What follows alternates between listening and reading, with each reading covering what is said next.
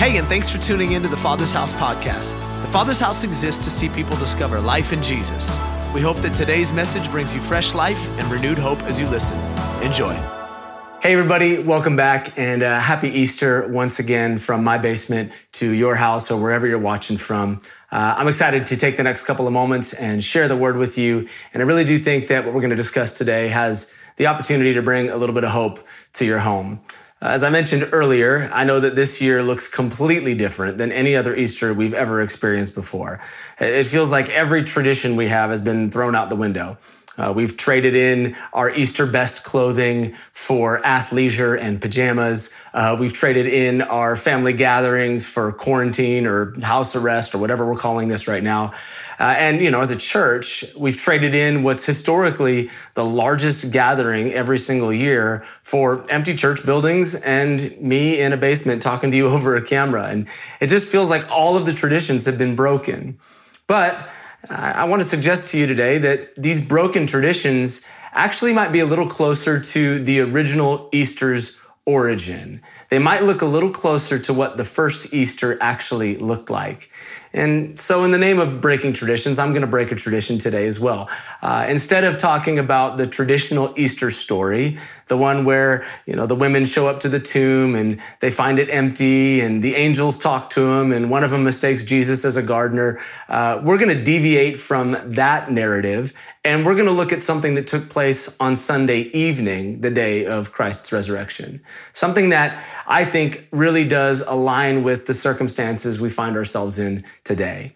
The gospel writer John says it like this in John chapter 20, verse 19. He says, that Sunday evening, the disciples were meeting behind locked doors because they were afraid of the Jewish leaders. Suddenly, Jesus was standing there among them. Peace be with you, he said. As he spoke, he showed them the wounds in his hands and in his side, and they were filled with joy when they saw the Lord.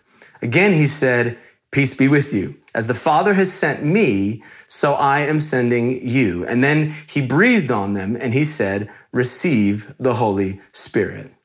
There's a number of peculiar things that are happening in this text right here. It starts out by saying that Jesus' disciples were hanging out in this room and they were afraid of the Jewish leaders. There's an atmosphere of fear. There's an atmosphere of concern. And then all of a sudden, in the midst of their fear, Jesus just kind of magically shows up on the scene. The doors were locked, but he didn't knock. He didn't open up the door. He just kind of appears in their midst. Apparently, post-resurrection, Jesus is all about teleportation now. He's just moving from one spot to the next. And so he pulls this move straight out of like Star Trek, and he beams into this room filled with terrified disciples. And he makes this statement. The first thing that comes out of his mouth when his disciples see him is, peace be with you. Now, probably sounds like something very Jesus-like. Like, of course, that's a messianic thing to say, to say peace be with you. But honestly, I think he probably needed to say that. I mean, these guys were terrified. Not only were they scared of the Jewish leaders, not only were they concerned about the fact that just a few days ago, the religious leaders had executed their commander-in-chief, their boss, the guy that had been leading them for the last 3 years. And they assumed if they're going to kill the boss, then it's only a matter of time before they come after the disciples. So they're concerned that this could be the end of their lives if they don't hide away. But then all of a sudden, the guy that they watched die on a cross, the guy that many of them had maybe heard from other disciples or had heard from the Marys that he'd resurrected, but they weren't quite sure if they believed it yet. All of a sudden, Jesus is standing right there in their midst. This is a terrifying moment. They did not expect Jesus to walk in on their gathering that night. I remember when Robin and I were preparing to launch this church after we moved to San Francisco. I was doing a lot of traveling to other churches and preaching so that we could raise some money to start the church here. And I was gone a lot of weekends, hanging out with other churches. And my wife had told me a number of times that she didn't like it when I was gone. She was kind of afraid that, there wasn't this big, strong husband around the house. I get it, I understand. But I would always make it a point to try to get home as quickly as I could when I was traveling. Well, there was a Sunday where I had spoken at this church, and I was scheduled to fly back later on that night, and I was going to get on a plane and try to get home at about 1 a.m. the next morning. But when I got to the airport a little bit early, I discovered that there was another flight available that would get me home at like 9:30 p.m. And so I had this great plan. I wasn't going to tell my wife. I wasn't going to tell the kids. I was just going to show up unannounced. And the kids would be in bed, but, I'd been away from my wife for a couple of days. And so 9:30, the evening is still young. We can, get back to business now that I'm coming back home. And so I get to the airport a little bit early, and I get an Uber and I head back home. And I tell the Uber driver, I'm like, hey, just park a couple houses down from mine. I'm going to get out and kind of sneak up to my door. And so he drops me off, and I'm very quietly making my way up to the house. But I see the flickering lights of the television in the front window as I start to get close. And I'm like, gosh, she's probably sitting on the couch. So I have to be careful and not make any noise so that she doesn't know I'm coming.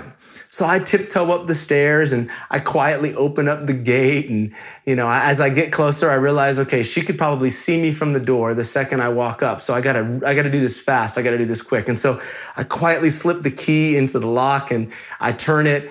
And then I make this move to open up and be like, surprise. And, in my head, I saw like slow motion and music playing. And she's like, oh my God, you're home early to see me. Thank you for coming home. That's what I saw in my head. That is not what happened at all. I go to open the door and I forgot that we had one of those little chain locks on the door so that if someone tried to break in, the chain grabs the door and you only get a few inches of space so that no one can sneak through. So I go to open the door and it hits this chain, and all of a sudden I can see my wife through this crack in the door, and she just starts screaming, what is going on? She's freaking out.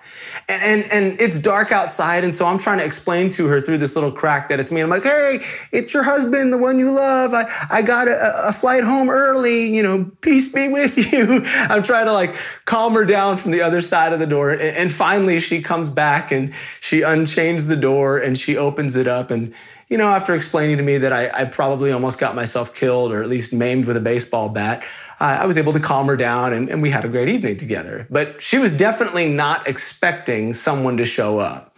She already had a little bit of apprehension, a little bit of fear about being by herself, and it was only amplified the second the guy she didn't expect to show up just showed up in the room.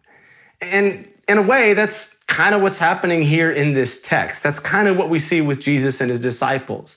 There's already an atmosphere of fear. There's an atmosphere of concern. And then Jesus just shows up on the scene. But in order to kind of set them at ease, the first words out of his mouth are, peace be with you. Now, if that was the only thing Jesus said, we could just chalk it up to a casual greeting. It's not uncommon to hear that phrase in Jerusalem in their day, and honestly, even in our day. If you were to just walk the streets of the Holy Land and you saw a friend or a neighbor, it would not be uncommon for you to say, hey, peace be with you. It's kind of their version of, what's up? How's it going? Or, what it do? Or what's cracking? Or what it be? Or hey, or whatever your particular mode of greeting one another is. That's kind of what peace be with you is like in Jerusalem. And if Jesus had only said it once, we could say, he's just saying hello. But the gospel writer John takes specific care to mention to us that Jesus doesn't make this statement one time, but in fact, he makes it twice. He says, Jesus looked at his disciples and said, peace be with you. And again, he said, peace be with you. Now, mentioning this statement twice takes it from a casual greeting to an incredible promise. Now, let me explain. Jesus was Jewish. I know that might be surprising to some of you because the paintings you've seen make him look very Swedish. He's got blue eyes and blonde hair and curls and looks kind of like a surfer. But trust me, he was Jewish. He was 100% Hebrew national, just like the hot dogs. That was Jesus. And as a Hebrew, he spoke Hebrew. Shocking, right? And so when Jesus walked into this setting with his disciples, although the New Testament was written in Greek, he was not speaking Greek to his disciples. He was speaking Hebrew.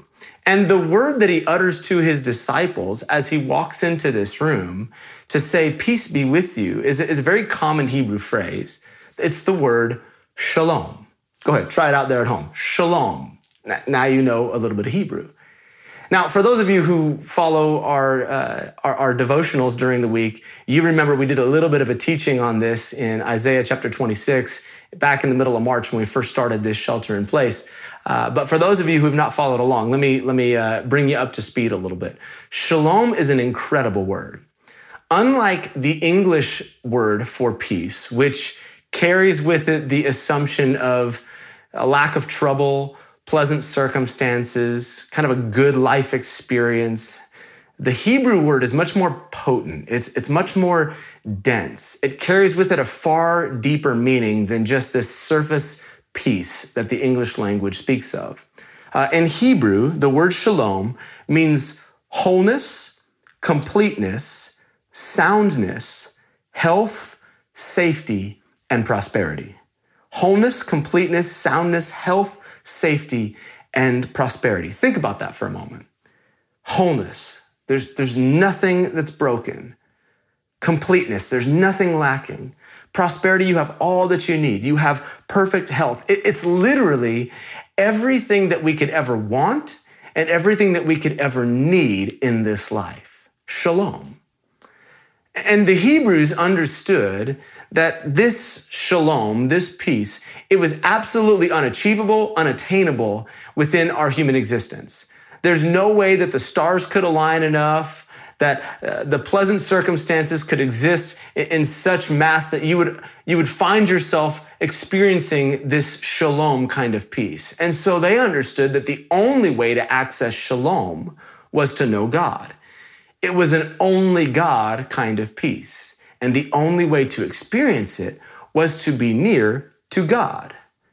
Now, Jesus, he walks in and he says shalom, not once, but twice. In and of itself, it's a powerful word. But when you say it twice, it takes on this whole new definition, this whole new meaning. It doesn't just mean you get a double portion of all that great stuff I just mentioned. A double portion of prosperity and blessing and health and completeness and soundness. All of that would be great. Even double would be better. But when you say it twice in Hebrew, it establishes a sense of permanence. It says that this is immovable. It is irrevocable. It is permanent. And so when Jesus walks into this room with his disciples who are in the middle of an atmosphere of fear, they don't know what happened to their leader. They don't know what's going to happen to their life. They're like, did Jesus have a plan for all of this? What's going to happen tomorrow? We don't know. And in the atmosphere that they find themselves in, Jesus breaks in and he surprises all of his disciples and he says, shalom, shalom. I am giving to you a permanent, irrevocable, perfect peace that you will not be able to find anywhere else on this planet. It is my gift to you. What an incredible promise. This is a massive promise to a group of very frightened disciples. But like any promise, it's only as good as the one making it. Like I can promise you right now that I'll wire you $10 million at the end of this broadcast. And I'm a good dude. At least I think so. I mean, I'm a pretty honest guy. I do my best to tell the truth. But realistically, if I offered to do that for you, I promise you, I'll give you $10 million. It doesn't matter. I don't have $10 million to give to you. So that promise isn't worth anything because the source is bad. So if anyone else had walked into this room with the disciples and said, shalom, shalom, it would have been cute, but it wouldn't really have netted any results. But this was no ordinary man. Jesus was the God-man. He was God himself with human flesh. This was the creator of the universe, the one that was there at the beginning of time, who spoke words, and those words became realities that we see with our eyes today. This was God himself standing before people. And consequently, it was the very God that the Jews understood was the only one capable of dispensing shalom. And so here, God himself is standing before his people. And he says, I know that you understand that there is a kind of peace that's only available in me, but I'm standing before you and I'm not just offering it to you. I'm stating emphatically, this is permanent. It's irrevocable. This is your peace to cling to. Man, I don't know about you, but I could use that kind of peace in my life right now. I mean, here we are, a couple thousand years later, and kind of similar Easter circumstances, if you will. We're locked behind closed doors. Many of us are frightened. We're scared about tomorrow. We don't know what it holds. We're fearful of a virus that is incurable. We're fearful that our jobs may not exist when this all comes back to normalcy, and fearful that the retirement or the savings or the business that we built is going to dissolve before our very eyes as this thing just continues to drag on. There's a lot of fear. There's a lot of unknowns. And maybe even as the disciples were asking, there's people asking, does Jesus have a plan for all of this? Does he even understand what's going on? Did he know this was going to happen? And yet in the midst of all of that, wouldn't it be nice if Jesus just teleported into your room and said, hey, shalom, shalom, peace be with you. I'm promising you that you're going to have an irrevocable, permanent peace. It's going to be steadfast in you. That would be really nice. But he hasn't walked into my house, at least not physically, and he's probably not walked into your house. And yet I think that this same peace, this shalom, shalom, that Jesus spoke over his disciples that day is available to every single one of us now, in our day and age, right here on the Easter of 2020. Here's why. Even though the venue has changed, the vehicle whereby God gets peace to us has not. The venue's different, but the vehicle's the same. Let me explain. A couple chapters prior to this moment that we're studying today, Jesus begins to prophesy to his disciples about this moment. He begins to tell them that there's going to be a time where his life is going to be taken and he'll be resurrected, and he's going to give them a gift, and he's going to send the Holy Spirit to be their advocate and their helper. And look at what Jesus says in John chapter 14, just a few chapters prior to this. It says, but when the Father sends the advocate as my representative, that is the Holy Spirit, he will teach you everything and will remind you of everything I've told you. I'm leaving you with a gift. What's that gift? It's peace of mind and heart. Peace of mind and heart. Your soul is settled. And the peace that I give is a gift the world cannot give. So don't be troubled or afraid. Remember what I told you. I'm going to go away, but I'll come back again. And if you love me, you'd be happy that I'm going to the Father who is greater than I am. I've told you these things before they happen so that when they do happen, in John chapter 20, a couple chapters later, you will believe. I'm telling you now because this is going to happen. Jesus says, I'm going to send the Holy Spirit. I'm going to send the advocate, the Parakletos, the one that's going to walk with you, the one that will be inside of you.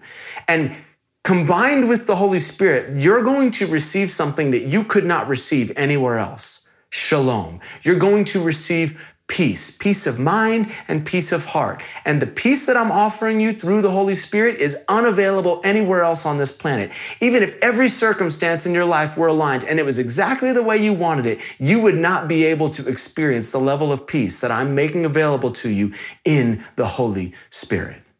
Now let me tell you why that's really good news for you and I.